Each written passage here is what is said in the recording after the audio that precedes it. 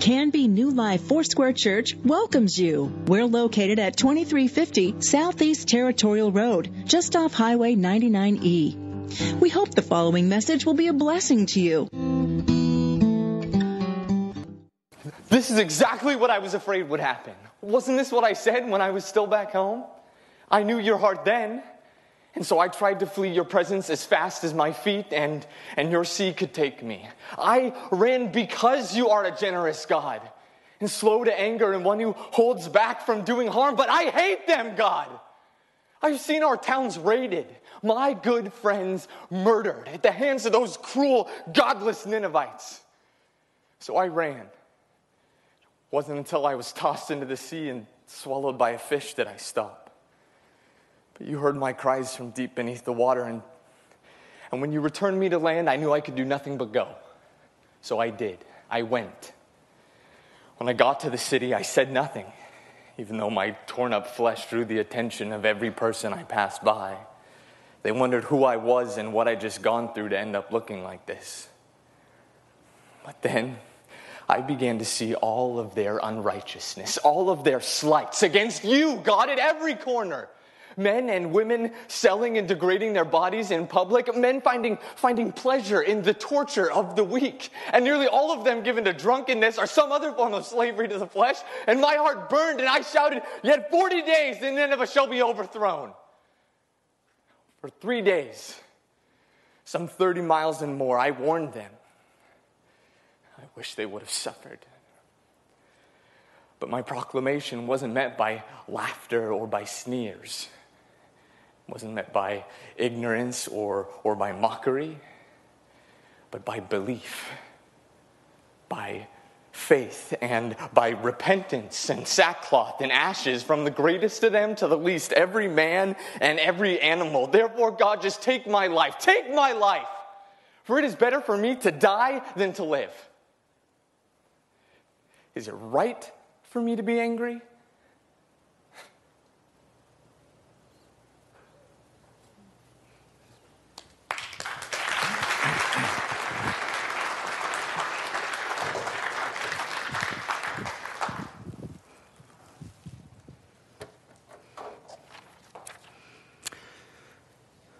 Sometimes you're asked to do something and it's so far out of your comfort zone that it scares you to death. I mean, just God is asking you, calling you to do something, and you know that you're in way over your head. Jonah chapter 1, Jonah is a prophet of God in Israel, and it's a pretty comfortable place for him. He preaches there, he teaches there, because God has given him authority there. He's recognized, he's appreciated, he's respected. But what happens here is God is going to call him to go and preach in a much different place. In Jonah chapter 1 begins this way. And the word of the Lord came to Jonah, son of Amittai, go to the great city of Nineveh and preach against it, because its wickedness has come up before me. Now, we don't know how God spoke to Jonah. We're not sure if it was a burning bush or if it was a thundering voice. We don't get that. It's not stated in Scripture. God says, here is what I want you to do, and here's where I want you to go. Now, here's what I want you to catch here, is that the word of the Lord is not ambiguous. The word of the Lord to Jonah is not vague. The word of the Lord to Jonah is very, very clear. He says, Jonah, I want you to do this, and I want you to go there. So what do we do? What do we do when God says to go to Nineveh? What do we do when God says, here's what I want you to do, but it's not what you want to do or where you want to go? What do you do when God's commands are contrary to what you feel like doing? Most of us have been there before. We have. I've been there. You've been there. And if you haven't, you will be. And maybe some are right now. But God has spoken clearly to you in some ways, but you don't want to hear him. God has been very clear. Not ambiguous, but very clear. And we just don't want to hear what God has to say. And this is not the assignment that Jonah wanted. It's not the message that he really wanted to preach to these people. He had something else in mind. He had his own ideas of how these people, these Assyrians, should be treated. Nineveh was the capital of Assyria, and God refers to it in this text as a great city. And one thing you need to know is that here great does not mean good. It is far from being good. Great here means powerful. It means violent. It means brutal. That's what the word great city, or the word that God meant to use for that. And Assyria was a feared world power in the 7th and 8th century BC. And they were not just known for conquering their enemies. They practiced genocide. That was their method. Their method was just to extinguish their enemies, to obliterate them from the face of the earth. That was the way the Assyrians attacked their foes. They left nothing. Nothing remained. Some records show us from that period that these people were brutal. They would torture by impaling them on sticks, inventing something later the Romans perfected called crucifixion. So this is not a tourist hotspot. This is not a destination that you would say, wow, I really would love to go to that great city because it's just a wonderful place to be. It's not a wonderful place to be. And in fact, there's more problems here with Jonah that raises his angst, his hatred, is because he hates them for what they did to his people. The Assyrians, you see, came and they invaded the northern kingdom. Now, you have to know that Israel at the time was divided into two kingdoms. There was the northern kingdom made of 10 tribes. There was a southern kingdom made of 2 tribes. And what happened is the Assyrians came in not once, but they came in twice. And they wiped the 10 tribes off the face of the earth. In fact, after the second invasion, the 10 tribes are never mentioned again. You don't even see them. They're not in the Bible. They're totally obliterated. This is how brutal these people are. So Jonah hates these people for what they've done. And so Jonah does not want to go to this city, understandably. He is neglecting what's happening here. He doesn't want to. He wants to go in another direction. And here's what Nahum the prophet says about the city of Nineveh. He says, woe to the city of blood, full of lies, full of plunder, never without victims, the crack of the whips, the clatter of the wheels, galloping horses, a jolting chariots, charging cavalry, flashing swords, and a glittering spears. And many casualties, piles of dead, bodies without number, people stumbling over the corpses. This is a city of just body and blood. This is a horrible place to be, and it's no wonder Jonah did not want this assignment. To show you maybe a little bit how he felt, this would be similar to God calling a Jew to preach in 1940 in Germany to the Nazis. This would be very, very similar. I mean, you get the feeling that this is a horrible task that Jonah has been asked to complete. And now that gives us an idea of what's going on. But God spoke clearly. Here's what I want you to do, and here's where I want you to go. You know, I talk to people all the time, and I certainly have my moments in life that we want to know what God's will is for us. I mean, we want to have a clear understanding of God's will. We would say, God, tell me what you want from me. Tell me where you want me to go. Just make it clear. You know, God, just speak to my heart. I want this to be clear. And oftentimes there's this frustration on our part that we just want God to speak to us. We may not ask for a burning bush or a thundering voice. We may, something a little more mild, maybe a falling star, when I look up at the sky, or the wind blows the right way and something happens and I think, wow, that's it. That's the clarity that I needed from God. I mean, we all have those moments where we're just saying, Lord, let it be this way. But here's the reality. The reality is that there are many areas of our lives where God has spoken clearly. God hasn't been vague or ambiguous. He said, here's what I want. And we don't listen. We have this tendency to hear what we want to hear, and we don't hear what we don't want to hear. Parents, you understand this phenomenon. I mean, if you're raising kids, you know exactly what this is like. I mean, I know raising my kids. we experience the same thing. Did you know science actually has a scientific term for this? It's called selective auditory attention disorder. I have it sometimes. It comes and goes. But I know my kids have had it, and maybe your kids have had it as well, when they have to clean their bedroom, and so you say to them, hey, you need to clean your bedroom, and they don't bat an eye, and you say it again, hey, you need to clean your bedroom, and they don't move. And then you try a different strategy. You say something like this, hey, there's ice cream in the refrigerator. And they say, what? What did you say? And I say, you need to clean your bedroom. That's what I just said. I use their disorder against them. That's not nice, but it's effective. It works. But we do that. I think there are things in all of us, and we might suffer. We have this selective hearing when it comes to God's voice. We have some commands that we don't like and we don't want to hear. Sometimes when Jesus taught, he would say that. He would say to these people, he who has an ear, let them hear. In other words, what he's saying is there are people out there that are listening. They're in earshot of what's being said, but they aren't hearing what Jesus would say to them. I can't help but wonder how many times in my life that God has clearly spoken and I've practiced selective hearing. I know of a few times where I practiced selective hearing, but I wonder how many times altogether. You see, when I was younger, I was in grade school, and I knew at that time when I was 10 years old, I was kind of young then, but I knew at that time, just by what God was doing in my life as a youngster and what people had spoken to me, that there would be a day, there'd be a time that I would pastor. That was brought to me very early. And that was the word of the Lord, very clear. It wasn't ambiguous, very, very, very clear. Very clear. And over time, I, figuratively took a ship to Tarshish. I didn't go the direction. I knew what God had called me to do, but I didn't go there. I parted ways from the things that God spoke to me very clearly.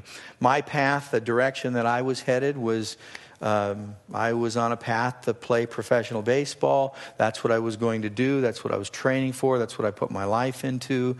That's where I was headed. I was headed there. And I remember being so just convicted about me having selective hearing and not really listening to the things of the Lord during this season. And I just didn't want to have anything to do with God. And I said, God, I want you to leave me alone. Just leave me alone for 1 year. I don't advise anyone pray that prayer. It's not healthy. It's not good for your health. And I prayed that. But like we do, when we pray things like that, we forget. But God doesn't forget. He doesn't. He has a great memory when it comes to those kinds of things. And it was a year later that I ended up in the hospital with a fractured leg. And I was laying on the gurney, and my dad walked in and he saw me, and my career was over. It was that bad of an injury, and just like a true coach, he was my coach, and he walked in and he didn't say anything. He just had a handkerchief. He just dropped it and pulled the curtain back and left, and probably the best thing he could have done. But right at that moment, I literally heard the Lord say to me, your year is up. It was exactly 1 year to the day. See, what happens here is we have selective hearing, but God has a plan for us. He has a place. He's been very clear in what He said to us, and oftentimes we don't want to hear that. And I think for many of us, the story of Jonah isn't so much about an Old Testament prophet, but rather a mirror to see ourselves in this story. I think that's so true. Here's something else we do. I think we redefine God's commands as suggestions. There's times that God speaks to us, and God says here, go to Nineveh, and we treat him like he's a travel agent, like he's giving us some suggested destinations. Well, if you want to go to Nineveh, you can try there. It's nice this time of year, and the figs are in bloom, and if you want to, you can go there. That's not what happens here. God is not making a suggestion. He's giving a command. what we have a tendency to do, and it's true with human nature and especially true, I think, with our culture, is we take God's commands and we interpret them to be suggestions. And they are not suggestions. We treat God like He is a personal consultant rather than the Lord of our lives. You see, a consultant is someone whose wisdom we highly value. We listen to them, but at the end of the day, we're the ones that make the decision. We're the ones that decide. So here's the problem. God doesn't consult. God doesn't do consulting. He never has. He never will. He does God.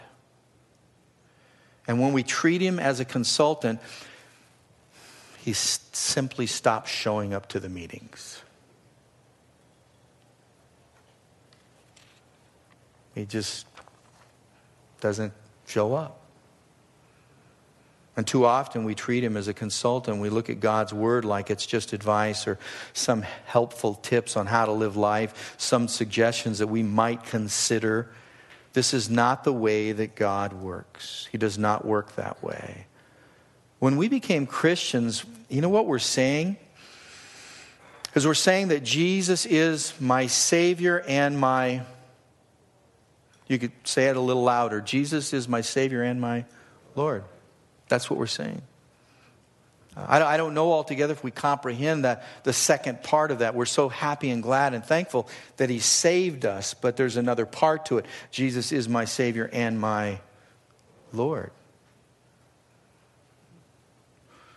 When we call Him Lord, we're saying, you are now in charge of my life. My job is not to like what He says, it is to do what He says. My job is to use a biblical word, to be a servant, to say I have no rights of my own. I'm obedient to my master. The Apostle Paul really understood this in Romans chapter 1, verse 1. He goes so far to say, I am a bondslave of Jesus Christ. That's an extreme. That's extreme. And a bondslave was someone in the ancient day that was forever indentured to that master for the rest of their lives, and even to the family beyond that if the slave should outlive the master. And what they would do is they would get pinned to a post and they would have their ear anviled. They would have their ear opened up, and they would put a insignia in there that showed that they belonged to somebody. Paul's using that imagery. He's using that term, I'm a bond slave of Jesus Christ. See, the test of this comes when God says, go to Nineveh. That's the test. The test of lordship is not when everything's so comfortable for you and so wonderful and beautiful and life's going well and everything's blessed and praise God, I'm doing well. The test comes when you're asked to go to Nineveh. That's the test of lordship. You know, God says He wants you to go somewhere and He wants you to do something. And God says, I want you to do this, but you say, I don't want to do this. God says, I want you to serve these people, but you say, I don't want to serve these people. God says, I want you to give this money. You say, I don't want to give this money. God says, I want you to forgive this person, but you say, I don't want to forgive this person. Listen, this is the test of lordship. That is the test. What do you do when God says, go to Nineveh? When the word of the Lord comes and says, here is how you should live, here is my will for your life. Listen, there is so much freedom when we finally come to the place and we accept the fact that God is in charge. There's a freedom there. There really is a freedom when we come to this place and we say, Lord, I surrender. You know, you're the one in charge. You're the one I give my life over to. All you have to do is obey. You don't always have to like it or you have to feel good about it. But God says here, this is what you do. Just obey. So God makes it clear to Jonah. But look at verse 3. See what it says there. But Jonah ran away from the Lord. And he headed to Tarshish, and he went down to Joppa, where he found a ship bound for the port. After paying the fare, he went aboard and sailed to Tarshish to flee from the Lord. And every time I read that, it's funnier and funnier. I mean, really, to flee from the Lord. How do you do that? I mean, how? I mean, really, you think about how do you run from God? I mean, you try to run from God, but how do you really accomplish that? I mean, how does that really happen? And it says he ran away from the Lord. Listen, you don't run away from God. Just the thought that is even possible, that if I go fast enough or hard enough, he won't be able to catch me. And some of us live life that way. Some of us, the reason we are so driven and so busy is because internally you're running from God. I know it. I can see it in your eyes. What are you doing? Oh, if I work hard enough, if I run fast enough, if I stay busy enough, I won't hear him. I won't hear him. It's futile. It's futile. Let me show you a map here. This is interesting.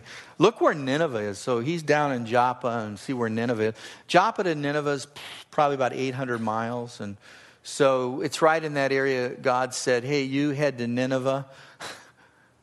Look how far he went the other way. I mean, this is literally in the opposite direction. He headed the other way. Nineveh is right today, would be where the modern city of Mosul, Iraq is. It's right on the Euphrates River. The modern day Tarshish would be probably around Cadiz, Spain, which is right by the Rock of Gibraltar. So you see, he went at least 3 times further going the other way, trying to run from God. So you get this perspective that this cat's serious about what he's doing here. I mean, he's serious about running in the other direction. I don't want to have anything to do with Nineveh. I don't want to have anything to do with what God has told me. And maybe this kind of illustrates your life right now, where God has said, here's what I want from you, and you've gone the opposite direction. God says forgive, and you want to hold on to your bitterness. God says reach out, instead you want to close yourself off. God says to be generous, and you want to keep everything. God says confess your sins, and you don't want to confess your sins. God says honor your husband, honor your wife. God says these things to us, and what God's saying to us is so that there's blessing in our life. And we don't want to. We just want to go the opposite direction. Here's what I want you to do here, just for a moment. What I want you to do is to identify an area in your life where you are running from God. Might not be all of you running from God. It might be, but it might not be. It might be just an area in your life that you've heard the voice of the Lord over and over and over again. You've found good reasons why not to do what he's asking you to do. I mean, you really do. So you might not even see that as running from God. But anytime that happens, that's what I would chalk it up to be if you find a lot of reasons why you don't need to do it or you're going to do it the next day. Listen, by the way, good intentions are not doing what God asks you to do. That's not obedience. We think it is. We fool ourselves into thinking, well, I will someday. I will. Aren't I good? God says, no. You're running the opposite direction. What is it in your life where you're running from God? Is it getting forgiveness or asking for forgiveness or a relationship a neighbor? God has called you to do something and you have not been obedient. Identify his word to you. You see, Jonah ran from God, and the reason we see here is fear. There'll be a few other chapters where other things will be made known, like pride and hatred. Those are some other layers of Jonah's life during this season. But the first chapter, it's fear. Jonah is afraid. And what if he does what God wants him to do, and it's not what he wants? What if the outcome is just totally different? What if it's not what he wants? So Nineveh is not a safe place. It takes courage to go to Nineveh. God, what if I draw the line with my boyfriend and he breaks up with me? God, what if I reach out to my neighbor and he rejects me? What if I do these kinds of things? We fear embarrassment and rejection and discomfort. Those are real things that we're afraid of. So what do? We run. That's how many of us face fear. It's that fight or flight. And most of us aren't fighters, so we're flighters. We just take off and we go the other way. We don't want to face our fear. We just say, close our eyes and say, it's not here, it's not here, it's not here, it's not here, it's not here. It'll go away, it'll go away, it'll go away. And you open your eyes and it's still staying, still there. It's interesting if you look at Tarshish, it's not only in the opposite direction, it's the opposite kind of city as Nineveh. Did you know that? Opposite, totally opposite. This is a retirement destination, even back in the ancient days. This is where military generals would go and retire on the Mediterranean and drink pina coladas. I don't know if they had them then, but that's what they would do. They would go to this place and they would sunbathe, and it was a military port, and it was wealthy, and it was a beautiful place. It was a place that was the opposite of Nineveh. So Jonah's not only going the opposite direction for another reason. He's going the opposite direction because, man, I get there and I have the good life. Here's the tough lesson Jonah's about to learn. And I've learned this the hard way, and maybe you have as well. And here it is. It's better to be in Nineveh with God than in Tarshish without God. It's better to be in Nineveh with God, the hard place, than the retirement home in luxury in Tarshish without God. But sometimes we still aren't getting that. But Jonah gets on a ship and he heads for Tarshish. In verse 4 it says this, "Then the Lord sent a great wind on the sea, and such a violent storm arose that the ship threatened to break up." What's happening here? Well, Jonah runs and God chases. Does that sound familiar? Theologians call this the active discipline of God. That God is very, very active. There's where God sends us a storm to get us to turn around. And sometimes we're in the passive discipline of God. It's the result of your own decisions, your own choices. That's the passive discipline of God. But Jonah, right here, he's in the active discipline of God. Either way, you will find yourself in the middle of a storm like Jonah. In verse 5 and 6, it says this, "All the sailors were afraid, and they cried out to his own God, and they threw the cargo into the sea to lighten the ship. But Jonah had gone below deck," listen to this, "where he laid down and fell into a deep sleep.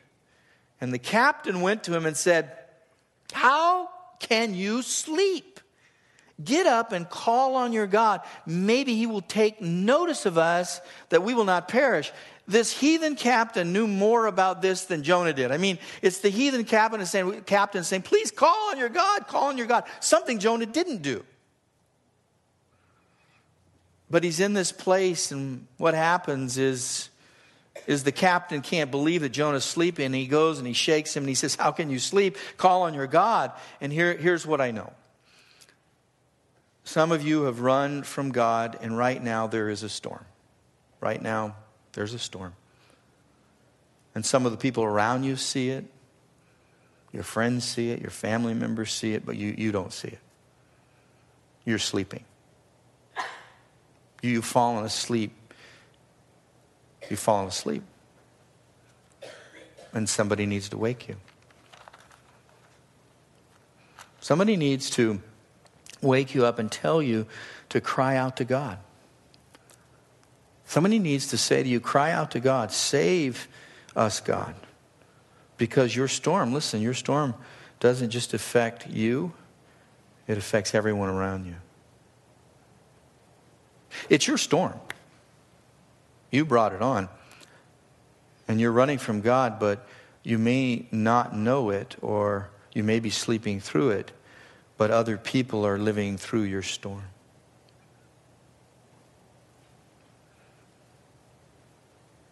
Some of you know what this is like because you grew up in a home like this, where you grew up in someone else's storm, that you were mistreated when you were a child and you missed your childhood because of that. Some of you grew up in a home where you lived with a closet alcoholic mother, and the only way that you could deal with that is to run and hide and to take cover, and so that's how you dealt with it. And some of you, your parents divorced, and there's lots of anger to this day, and it's hard for you to trust the people around you, that you are the result of someone else's storm.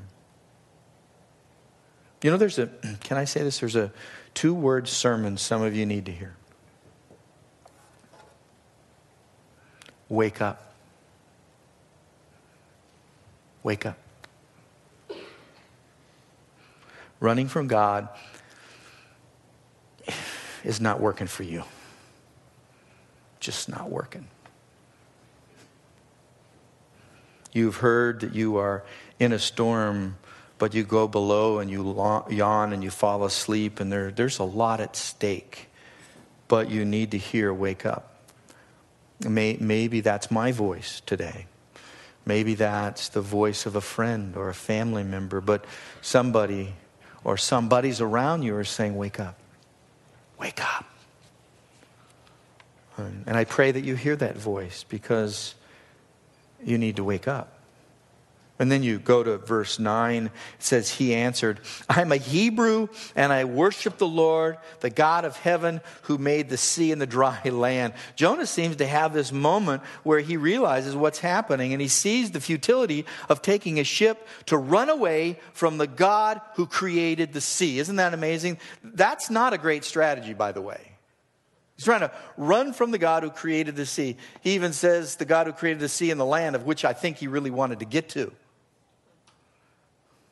And here is at verse 12 through 15, it says this, pick me up, throw me into the sea, he replied, and it will become calm. I know that this is my fault that this great storm has come upon you. Instead, the men did their best to row back to land, but they could not, for the sea grew even wilder than before. And then they cried out to the Lord, please, Lord, do not let us die for taking this man's life. Do not hold us accountable for killing an innocent man, for you, Lord, have done as you pleased. And then they took Jonah and they threw him overboard, and the raging sea calmed.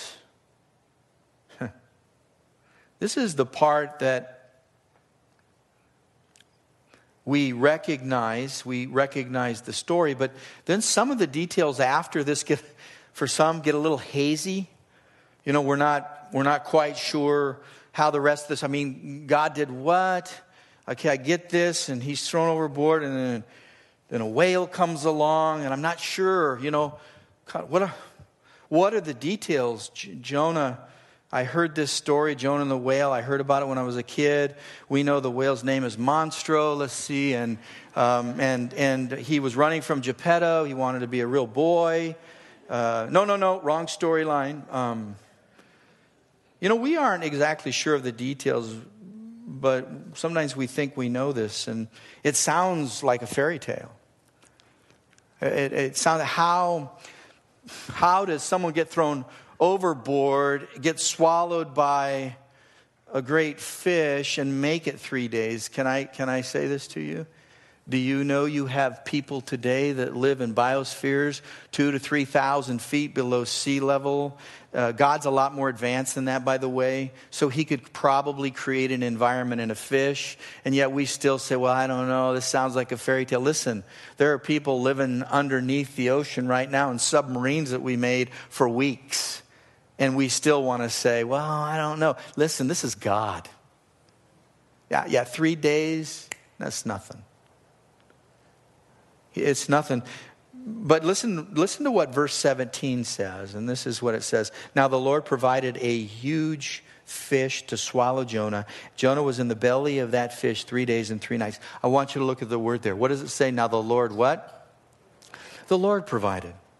He gave a specific assignment, a specific task to a big fish. That's what he did. He said, you big fish, you got the job. Here's what I want you to do. Swallow, don't chew. That's what I want.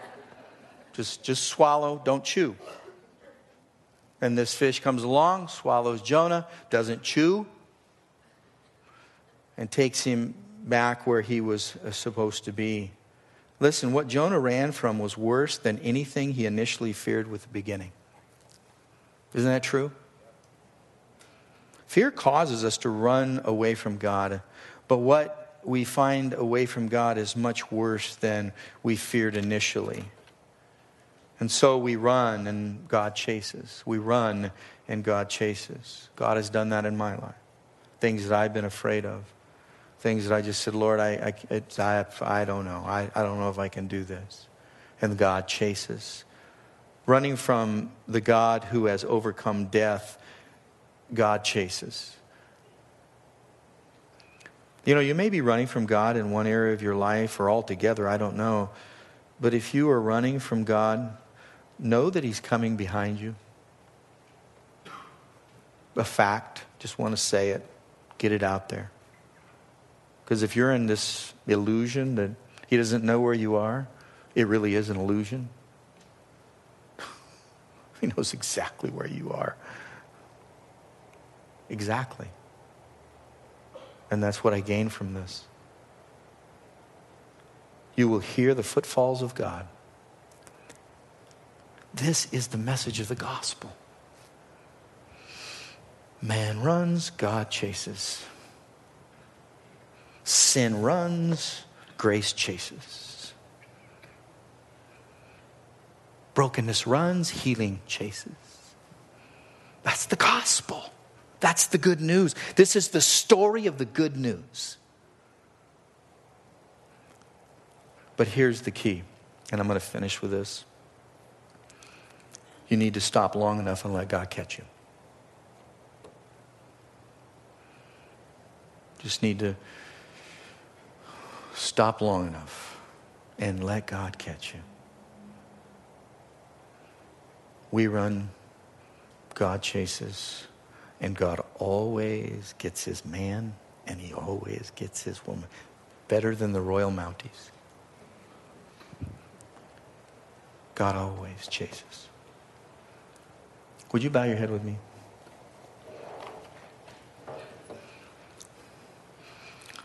Today, if I'm going to finish with this, and if you're in a place right now where you're just actively you're running from God in a particular area of your life, or maybe it's all of you. Just don't want to have anything to do with God, and you keep running, and the storm gets worse and worse. If you're there, with your heads bowed, eyes closed, just lift your hand. Just say, "Yep, that's me." Just make that confession. Good. That's all you need to do. Say, "That's me. I'm going to make that confession." Thank you. Thank you for your courage. That's huge to just say that, because what you're saying right there by lifting your hand is, I'm stopping long enough so God can get me. Just putting a pause on it for a moment and letting God just touch your life. And so today, if you need that, just continue to seek God. Call out, cry out to God. After we're done here, there are going to be prayer teams around this building, and so I want you to go and just receive prayer. Just go and say, "Hey, I'm running and I need prayer. I'm stopping. I need prayer." Father, we just thank you for your great grace, because sin runs, grace chases. We run, you chase. Thank you for coming after us. Thank you for never leaving us, never forsaking us. Thank you for bringing your presence to us even when we don't deserve your presence. And even while we were enemies, far off, you brought us close to you through your life, your death, and your resurrection. Thank you. Lord, thank you for this story. Again, it's not so much a portrait of an Old Testament prophet as it is a mirror to look into our own lives and to take note of where we are and where our relationship is with you. And we thank you for that. In Jesus' name we pray. And we say, amen.